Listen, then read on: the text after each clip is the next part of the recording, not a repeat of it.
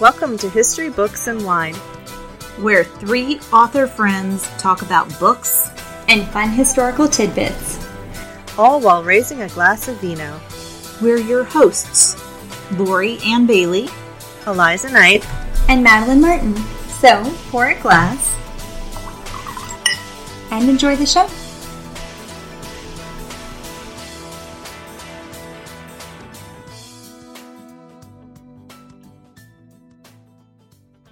Hello, and welcome to episode 27 of History, Books, and Wine. I'm your host this week, Madeline Martin, a USA Today bestselling author of historical romance with page-turning action, tough heroines, and the men who are strong enough to love them. Today, we're going to be talking about spies, specifically this week about Mata Hari, who is one of the most sensual spies of all time. But before I get into the life of Mata Hari, I am going to share what I'm drinking tonight. Tonight, I am drinking Gnarly Head 1924 Double Black. First of all, it's got this really nice bottle that's kind of like a frosted glass. And another thing is Mr. Awesome likes to look at it and see what the alcohol content is on the wine because he swears that the ones that have the higher alcohol content have a bolder flavor. And he's not wrong. They typically do. And this one packs a whopping 15% by volume alcohol proof. So that's pretty impressive for a bottle of wine. Generally, they average about like 13.5%.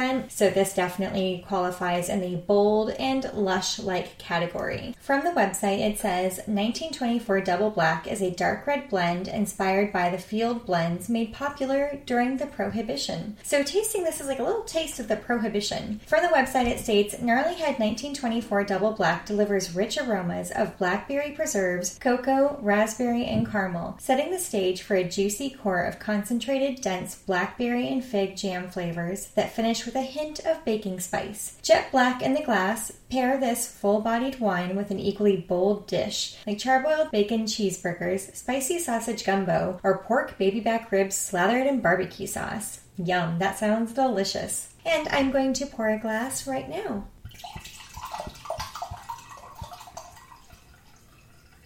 Here we go. Nice big glass. Oh yeah, that is so good. Love, love, love that. Although, with 15% alcohol, you probably don't want to get too crazy on drinking like a whole bottle of this. You may have a little bit of a headache the next day. So, without further ado, I'm going to talk a little bit about Mata Hari. Mata Hari is not Asian, she's not Middle Eastern, she's not a Hindu princess. In fact, she's 100% Dutch. Both of her parents were from Holland. She was born on August 7th, 1876 as Margaretha Zell, and she was born in the Netherlands. She grew up wealthy and educated, most likely having a private tutor and attending schools that did cost money to attend. However, her father lost all of his wealth. Her parents eventually divorced, and her father did remarry. However, she didn't really feel very comfortable in her new home with her stepmother, and so she actually ended up going and living with her godfather. However, there were some problems with flirtations that happened between teachers that apparently her godfather wasn't too thrilled about, and so through difference of opinions and several disagreements, she ended up running away to her uncle's home, where she ended up living as she decided to go to school, of all things to become a kindergarten teacher. However, I think that over time she started to realize that the life of a kindergarten teacher wasn't quite what she wanted. And so she ended up seeing an ad in a Dutch newspaper to marry a Dutch army captain who was living in the East Indies. So she apparently sent him a picture of herself, and of all of the women who answered the ad, he decided that he wanted to marry her. Now, at the time, she was 18 and he was 38. You know, the funny thing is, I used to love to read a lot of Western romances, and I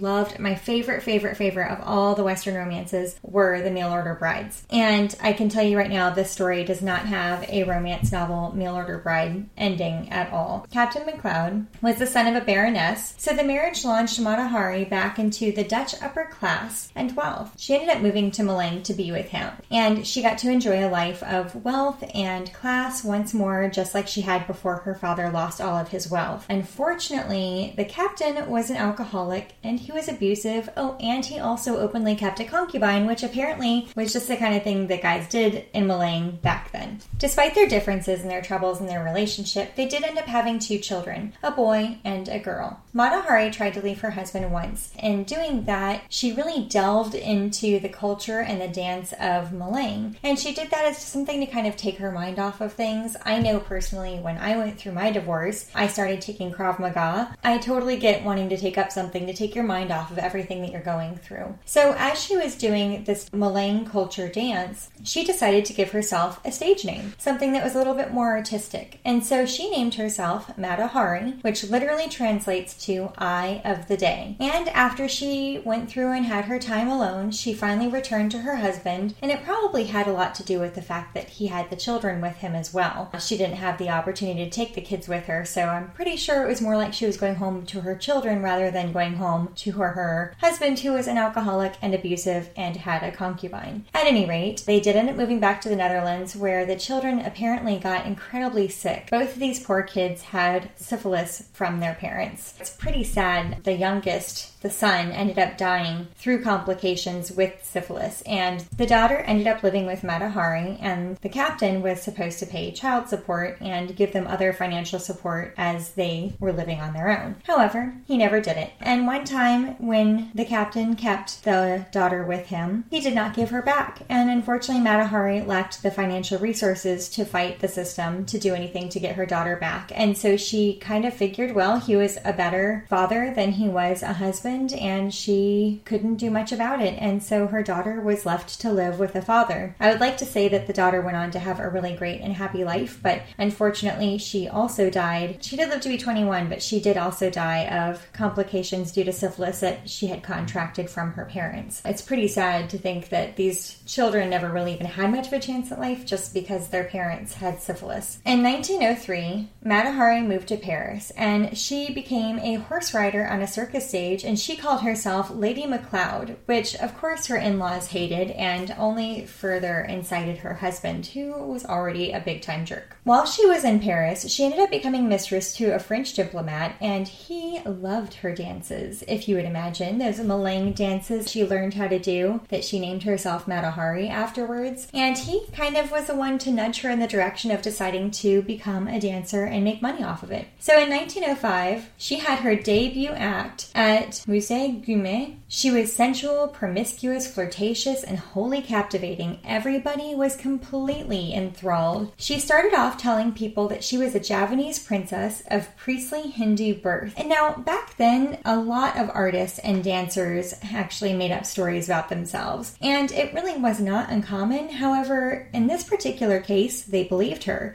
because she had this beautiful glossy dark hair, and she had this lovely tan complexion, and she looked different than everybody else, and so they all bought the fact that she was of a different nationality, and they thought that she was the most exotic, exquisite woman out there. A reporter in Vienna described Mata Hari as slender and tall with the flexible grace of a wild animal, and with blue-black hair. Her face, he wrote, makes a strange foreign impression. Another enthralled newspaper writer called her so feline, extremely feminine, majestically tragic, the thousand curves and movements of her body trembling in 1,000 rhythms. Wow, that's pretty powerful. The girl left an impact, I'm just saying. Some of the things that she was famous for were draping herself in veils and slowly dropping them from her body in almost like a burlesque style, slowly showing off her body little bit by little bit. She was often known for doing nude portraits and partially nude photography, as well as being a model for artists. So she had no problem taking off her clothes. However, it is very interesting because she was very self-conscious about the size of her breasts, and so even though she would bear everything from like the belly button down, no problem, she always would wear some sort of a bejeweled bralette or of some kind to cover up her womanly bits on the top. And she always put on beautiful headdresses that were made of all kinds of gems and pearls, with necklaces and just jewelry all over her body. So all of her completely sparkled. No vajazzling that I'm aware of, but I wouldn't put it past her.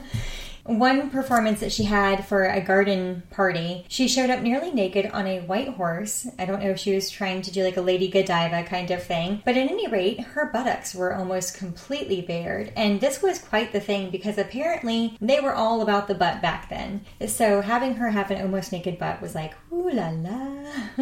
In 1906, she ended up getting divorced. Her divorce was finally finalized, and her former husband used the naked pictures that she had of herself as a reason for their daughter not to go back and live with her. So Mata Hari was about 29 years old when she really started doing all of these performances and everything, and that's pretty impressive for being 30 years old and really starting off a career basically as being a burlesque dancer and doing striptease. And her career really hung in there for, quite a while. Probably it lasted a good 7 years. In 1912, her career finally started to drop off a little bit as age started to settle in, as it does, where weight kind of sticks on a little bit more. Maybe those, what was it that it was said, 1,000 curves and movements of her body trembling in 1,000 rhythms. That doesn't maybe become quite so nice as we all get older. There might be more jiggling rather than trembling, at least with me. Her career slowly but surely started to die off. She started to have less and less people wanting to book her for performances, and finally she had her last official dance in March 1915. But Mata Hari was not done yet. She ended up becoming an incredibly popular mistress. With the onset of World War I, Mata Hari was fully ensconced in the life of a mistress and loved all men, regardless of what nationality they were, what they looked like, who they were, what side of the war they fought on. Now, most of those actually really don't matter, but unfortunately, what side of the war they fought on, that gets a little prickly. No pun intended.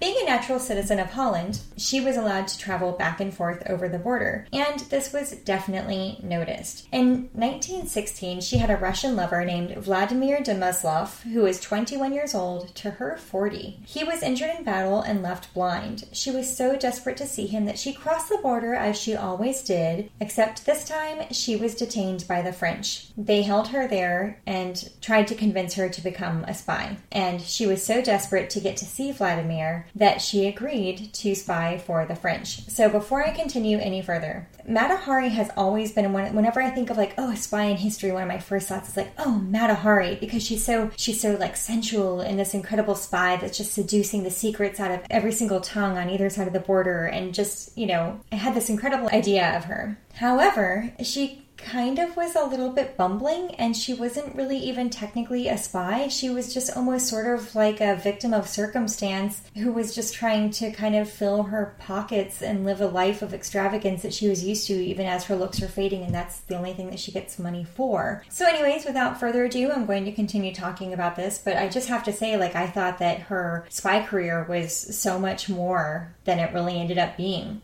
She agreed to accept a lucrative assignment from the French to spy on the Germans. Ironically, the thing that she was supposed to be spying on, the people she was supposed to be getting the information from, knew absolutely nothing about it. I don't know if the French were aware of that and they were just trying to test her loyalty, or if it just happened to be sort of an accident, but history has proven that the people that she was sent to spy on had absolutely no knowledge of anything. She didn't know that, however. So when she went there to go spy on the Germans for the French, she started to slip the Germans little tidbits of French information. I think she thought that she was being coy with this. I think she thought that if she gave them little bits of information, they would trust her, or at least that's what her excuse for this was. Some people think that she was trying to do it as a way of trying to get hired by the Germans. Some people, there's all these different conspiracy theories out there, and nobody really knows except for Mata Hari. But at any rate, this ultimately got back to French spies that she was slipping Germans little tidbits of information, and they arrested her for espionage on February 3rd, 1917. So this woman who was so used to a lavish lifestyle was suddenly thrust into a prison with rats and filth. While under confession, she admitted to accepting 20 francs from the Germans to get information from Paris. Now, she actually said that she was not spying on the French for the Germans. She simply said that she did it as a trick to get the money from them so that she could continue to purchase the furs and jewels and live the lifestyle that she had gotten used to. She had no intention whatsoever to spy for the French. The French, unfortunately, did not buy this excuse, and a trial followed where, ironically, her lawyer who was representing her was none other than, of course, a former lover, and the lover who she'd sacrificed her freedom for originally when she accepted that deal from France, Vladimir Demaslov, well, he refused to come and speak for her as a character witness. After everything that she basically lost for him, he did nothing for her. This was a really low blow, and apparently this was one of those that she really, really struggled to accept. She had a really hard time with the fact that he totally left her high and dry. In the trial, the French twisted facts had made it look like the men who had paid for her, we'll call them favors, over time across different sides of the war, were instead paying for intelligence. And so it's no surprise that she was eventually sentenced to death by a firing squad, and it's reported that before the squad fired at her, she looked at the soul. She was blindfolded, but she turned to the soldiers and blew them a kiss, and they all fired upon her. So that is the very sad story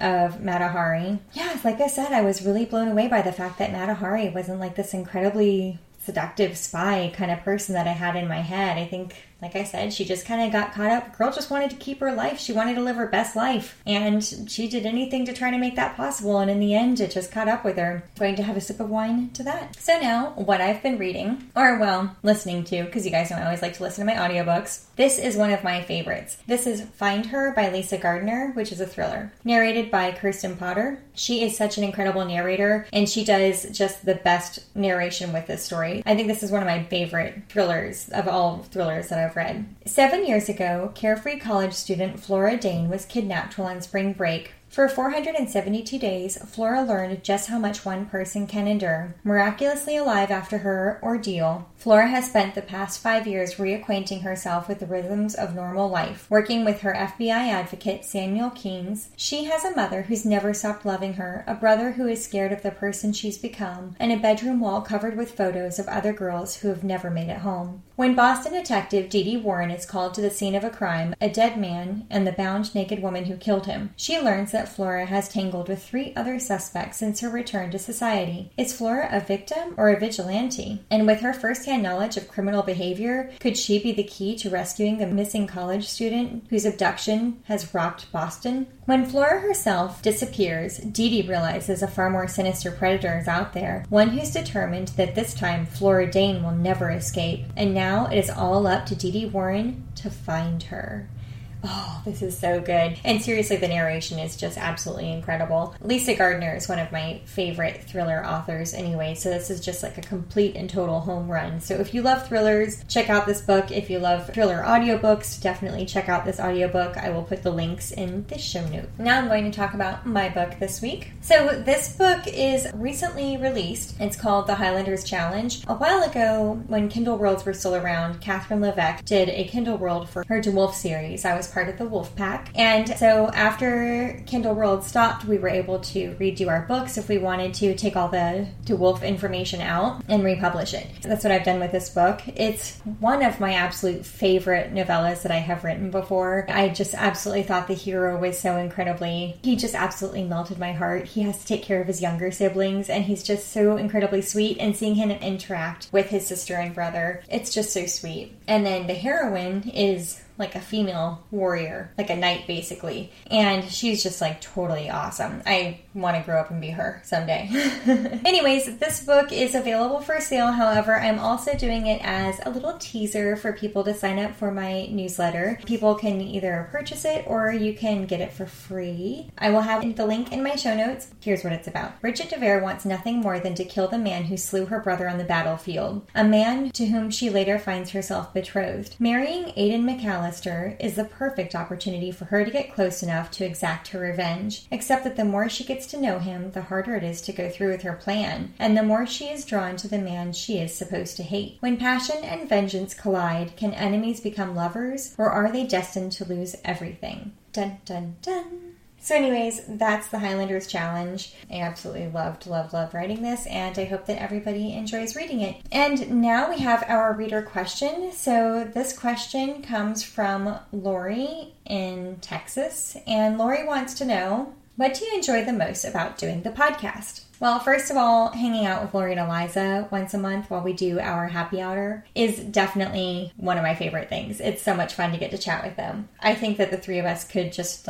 chat forever, and usually we end up talking before the show and after the show, and our 1 hour segment that we do for our happy hour typically ends up being like a 3 hour chat, and we have a lot of fun. And we usually are a little bit hungover the next day as well. Also, the wine is pretty cool too. I mean, this is probably the only job that I've ever had that I get to drink wine on my job, so that's pretty cool. I enjoy doing that. But another thing that I really enjoy, aside from, like I said, Lori and Eliza and the wine, is I love the research. I have learned so much by doing this podcast, not only by the research that I've done myself, but also by listening to Lori and Eliza's podcast. I look forward to every single Thursday because I can't wait to listen to what everybody else is talking about. It's just so much fun. So my question for readers this week is, what are you enjoying the most about our podcast? Have you found any new wine? Are you learning any new tidbits? Do you just enjoy kind of listening and hanging out with me, Lori and Eliza, when we do our happy hour? We would love to hear what you enjoy the most about it. You can send us your answer at historybooksandwine@gmail.com, as well as any other questions that you may have. Please check out our website at historybooksandwine.buzzsprout.com to hear our podcasts and read through the show notes. We can be found on iTunes, Spotify, Google, and on Alexa. We're also on Facebook, Twitter, and Instagram. Feel free to leave a review if you've enjoyed the show. New episodes are posted every Thursday, and the upcoming shows include August 22nd with Lorianne Bailey, who will be talking about a spy that I can't remember right now, but it's going to be really good and I can't wait to listen. And August 29th is our next happy hour, and we'll be chatting about all things spies, gadgets, the perils of spying, etc. So please stay tuned for that because it should be a lot of fun. And that's it. Thank you so much for listening. I hope you have a great evening and drink tons of good wine.